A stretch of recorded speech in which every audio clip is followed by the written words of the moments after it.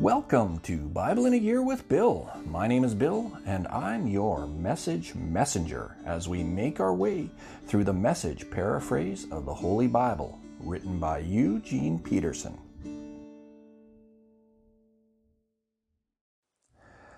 Blessings to you all, my brothers and sisters. Bill here with Bible in a Year with Bill. Today we're going to be reading from Exodus chapter 32 to 34, and then we're going to finish off today's reading from Proverbs 6. It is cold outside. I don't know what the weather's like where you're from, but man, oh man, it is cold. This morning I got up and it was minus 32 degrees Celsius with a wind chill of minus 44. Tomorrow it's supposed to be even colder. Stay warm, my friends. Stay warm. Exodus chapter 32. When the people realized that Moses was taking forever in coming down off the mountain, they rallied around Aaron and said, "Do something! Make gods for us who will lead us. That Moses, the man who got us out of Egypt, who knows what's happened to him?" So Aaron told them, "Take off the gold rings from the ears of your wives and sons and daughters and bring them to me." They all did it. They removed the gold rings from their ears and brought them to Aaron. He took the gold from their hands and cast it in the form of a calf, shaping it with an engraving tool. The people responded with enthusiasm, "These are your gods, O Israel, who brought you up from Egypt." Aaron, taking in the situation, built an altar before the calf. Aaron then announced, "Tomorrow is a feast day to God." Early the next morning, the people got up and offered whole burnt offerings and brought peace offerings. The people sat down to eat and drink and then began to party. It turned into a wild party.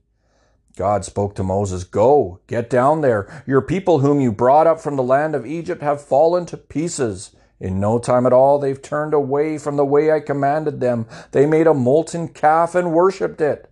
They've sacrificed to it and said, 'These are the gods, O Israel, that brought you up from the land of Egypt.'" God said to Moses, "I look at this people. Oh, what a stubborn, hard-headed people. Let me alone now. Give my anger free rein to burst into flames and incinerate them. But I'll make a great nation out of you." Moses tried to calm his God down. He said, "Why, God, would you lose your temper with your people? Why, you brought them out of Egypt in a tremendous demonstration of power and strength. Why let the Egyptians say he had it in for them? He brought them out so he could kill them in the mountains, wipe them right off the face of the earth. Stop your anger. Think twice about bringing evil against your people. Think of Abraham, Isaac, and Israel, your servants to whom you gave your word, telling them, 'I will give you many children, as many as the stars in the sky, and I'll give this land to your children as their land forever.'" And God did think twice. He decided not to do the evil he had threatened against his people. Moses turned around and came down from the mountain carrying the 2 tablets of the testimony. The tablets were written on both sides, front and back. God made the tablets and God wrote the tablets, engraved them. When Joshua heard the sound of the people shouting noisily, he said to Moses, "That's the sound of war in the camp." But Moses said, "Those aren't songs of victory, and those aren't songs of defeat. I hear songs of people throwing a party." And that's what it was. When Moses came near to the camp and saw the calf and the people dancing, his anger flared. He threw down the tablets and smashed them to pieces at the foot of the mountain. He took the calf they had made, melted it down with fire, pulverized it to powder, then scattered it on the water and made the Israelites drink it. Moses said to Aaron, "What on earth did these people ever do to you that you involved them in this huge sin?" Aaron said, "Master, don't be angry. You know this people and how set on evil they are. They said to me, 'Make us gods who will lead us.' This Moses, the man who brought us out of Egypt, we don't know what's happened to him." So I said, 'Who has gold?' And they took off their jewelry and gave it to me. I threw it in the fire, and out came this calf." Moses saw that the people were simply running wild. Aaron had let them run wild, disgracing themselves before their enemies. He took up a position at the entrance to the camp and said, "Whoever is on God's side, join me." All the Levites stepped up. He then told them, "God's orders, the God of Israel, strap on your swords and go to work. Crisscross the camp from one end to the other. Kill brother, friend, neighbor." The Levites carried out Moses' orders. 3,000 of the people were killed that day. Moses said, "You confirmed your ordination today, and at great cost, even killing your sons and brothers, and God has blessed you." The next day Moses addressed the people, "You have sinned an enormous sin, but I'm going to go up to God. Maybe I'll be able to clear you of your sin." Moses went back to God and said, "This is terrible. This people has sinned. It's an enormous sin. They made gods of gold for themselves. And now, if you will only forgive their sin, but if not, erase me out of the book you've written." God said to Moses, "I'll only erase from my book those who sin against me. For right now, you go and lead the people to where I told you. Look, my angel is going ahead of you. On the day, though, when I settle accounts, their sins will certainly be part of the settlement." God sent a plague on the people because of the calf they and Aaron had made. Exodus chapter 33. God said to Moses, "Now go, get on your way from here, you and the people you brought up from the land of Egypt. Head for the land which I promised to Abraham, Isaac, and Jacob, saying, I will give it to your descendants. I will send an angel ahead of you, and I'll drive out the Canaanites, Amorites, Hittites, Perizzites, Hivites, and Jebusites. It's a land flowing with milk and honey, but I won't be with you in person. You're such a stubborn, hard-headed people, lest I destroy you on the journey." When the people heard this harsh verdict, they were plunged into gloom and wore long faces. No one put on jewelry. God said to Moses, "Tell the Israelites, you're one hard-headed people. I couldn't stand being with you for even a moment. I'd destroy you. So take off all your jewelry until I figure out what to do with you." So the Israelites stripped themselves of their jewelry from Mount Horeb on. Moses used to take the tent and set it up outside the camp some distance away. He called it the tent of meeting. Anyone who sought God would go to the tent of meeting outside the camp. It went like this. When Moses would go to the tent, all the people would stand at attention. Each man would take his position at the entrance to the tent with his eyes on Moses until he entered the tent. Whenever Moses entered the tent, the pillar of cloud descended to the entrance to the tent, and God spoke with Moses.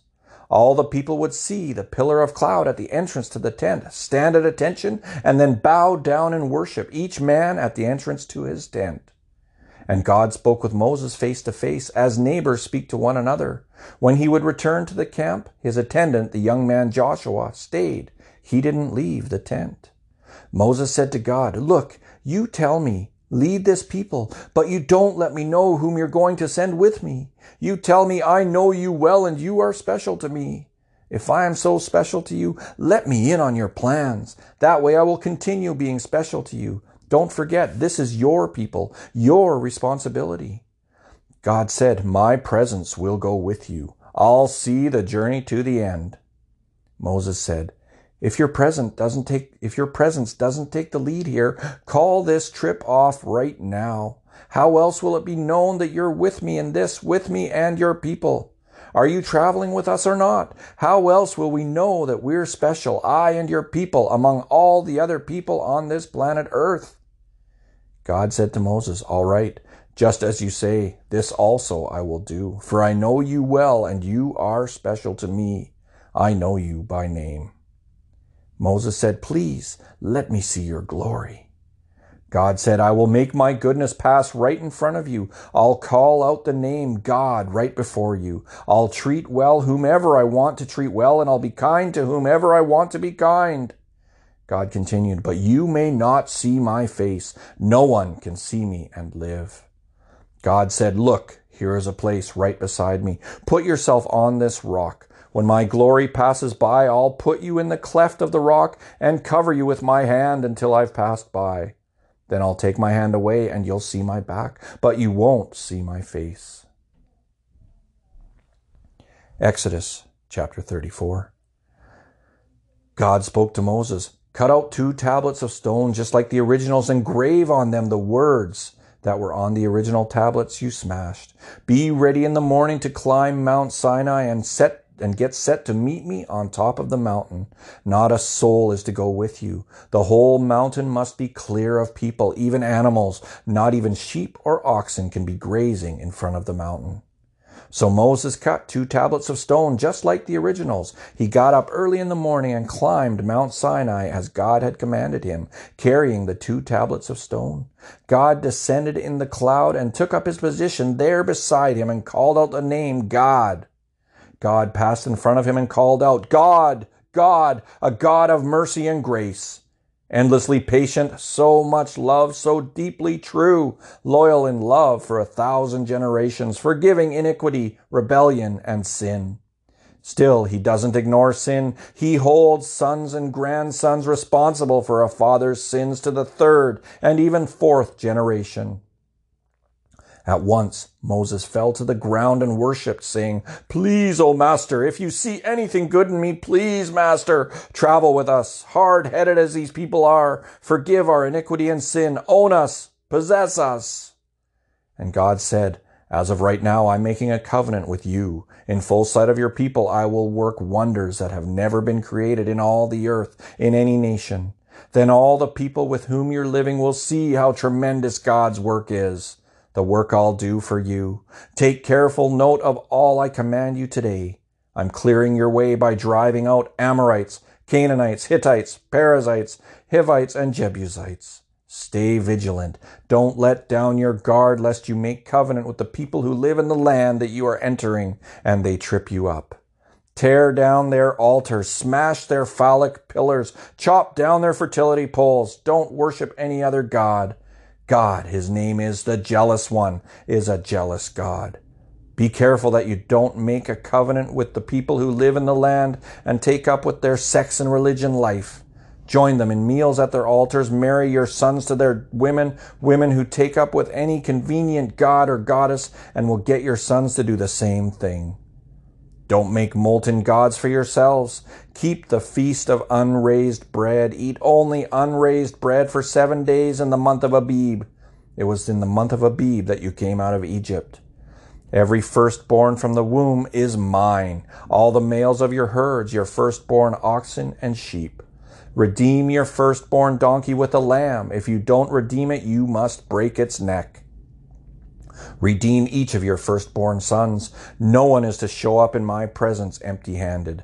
Work 6 days and rest the 7th. Stop working even during plowing and harvesting. Keep the Feast of Weeks with the first cutting of the wheat and harvest, and the Feast of Ingathering at the turn of the year. All your men are to appear before the Master, the God of Israel, 3 times a year. You won't have to worry about your land when you appear before your God 3 times each year, for I will drive out the nations before you and give you plenty of land. Nobody's going to be hanging around plotting ways to get it from you. Don't mix the blood of my sacrifices with anything fermented. Don't leave leftovers from the Passover feast until morning. Bring the finest of the first fruits of your produce to the house of your God. Don't boil a kid in its mother's milk. God said to Moses, "Now write down these words, for by these words I've made a covenant with you and Israel." Moses was there with God 40 days and 40 nights. He didn't eat any food, he didn't drink any water, and he wrote on the tablets the words of the covenant, the 10 words. When Moses came down from Mount Sinai carrying the 2 tablets of the testimony, he didn't know that the skin of his face glowed because he had been speaking with God. Aaron and all the Israelites saw Moses, saw his radiant face, and held back, afraid to get close to him. Moses called out to them. Aaron and the leaders in the community came back, and Moses talked with them. Later, all the Israelites came up to him, and he passed on the commands, everything that God had told him on Mount Sinai. When Moses finished speaking with them, he put a veil over his face, but when he went into the presence of God to speak with him, he removed the veil until he came out. When he came out and told the Israelites what he had been commanded, they would see Moses' face, its skin glowing, and then he would again put the veil on his face until he went back in to speak with God. Proverbs chapter 6. Dear friend, If you've gone into hock with your neighbor or locked yourself into a deal with a stranger, if you've impulsively promised the shirt off your back and now find yourself shivering out in the cold, friend, don't waste a minute. Get yourself out of that mess. You're in that man's clutches. Go, put on a long face, act desperate. Don't procrastinate. There's no time to lose. Run like a deer from the hunter. Fly like a bird from the trapper. You lazy fool, look at an ant. Watch it closely. Let it teach you a thing or two. Nobody has to tell it what to do. All summer it stores up food. At harvest it stockpiles provisions. So how long are you going to laze around doing nothing? How long before you get out of bed? A nap here, a nap there, a day off here, a day off there. Sit back, take it easy. Do you know what comes next? Just this. You can look forward to a dirt poor life. Poverty, your permanent house guest. Riffraff and rascals talk out of both sides of their mouths. They wink at each other. They shuffle their feet. They cross their fingers behind their backs. Their perverse minds are always cooking up something nasty, always stirring up trouble. Catastrophe is just around the corner for them, a total smash-up, their lives ruined beyond repair. Here are 6 things God hates, and one more that he loathes with a passion. Eyes that are arrogant, a tongue that lies, hands that murder the innocent, a heart that hatches evil plans or evil plots, feet that race down a wicked track, a mouth that lies under oath, a troublemaker in the family. Good friend, follow your father's good advice. Don't wander off from your mother's teachings. Wrap yourself in them from head to foot. Wear them like a scarf around your neck. Wherever you walk, they'll guide you. Whenever you rest, they'll guard you. When you wake up, they'll tell you what's next. For sound advice is a beacon. Good teaching is a light. Moral discipline is a life path. They'll protect you from wanton women, from the seductive talk of some temptress. Don't lustfully fantasize on her beauty, nor be taken in by her bedroom eyes. You can buy an hour with a whore for a loaf of bread, but a wanton woman may well eat you alive. Can you build a fire in your lap and not burn your pants? Can you walk barefoot on hot coals and not get blisters? It's the same when you have sex with your neighbor's wife. Touch her and you'll pay for it. No excuses. Hunger is no excuse for a thief to steal. When he's caught, he has to pay it back, even if he has to put his whole house in hock. Adultery is a brainless act, soul-destroying, self-destructive. Expect a bloody nose, a black eye, and a reputation ruined for good. For jealousy detonates rage in a cheated husband. Wild for revenge, he won't make allowances. Nothing you say or pay will make it all right. Neither bribes nor reason will satisfy him. So I pray to you, our just God, our just and noble and loving God, that you would bless the reading of this word today. Thank you, Lord, for your word, and I pray that any ears who need to hear it today would somehow find a way to hear what you have to say.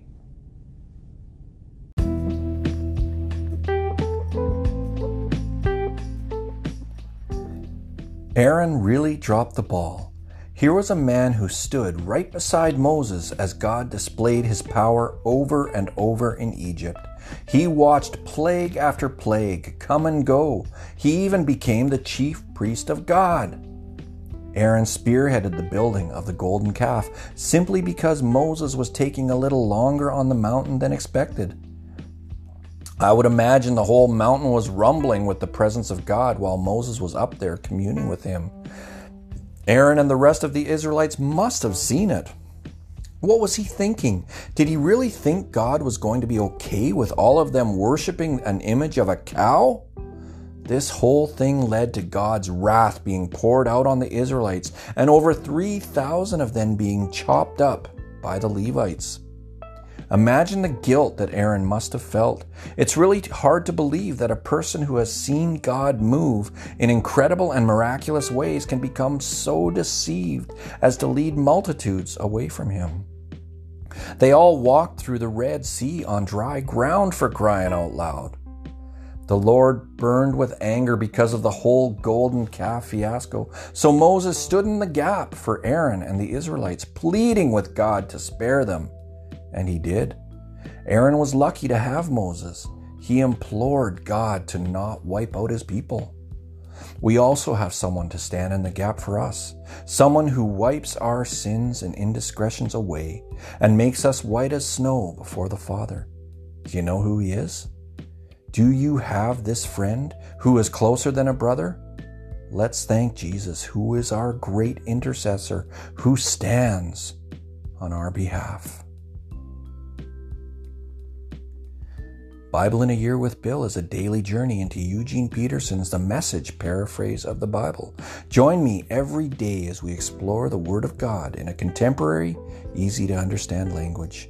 If you enjoy what we're doing here, like and subscribe to the podcast and tell some people. And you know what, my friends? I would love to hear from you. I would love it if you would send me an email. My email address is BibleInAYearWithBill@gmail.com. Tell me where you're from. Tell me how you found the podcast. Just tell me a little bit about yourself. I would love that. Thanks for listening, and I will see you tomorrow.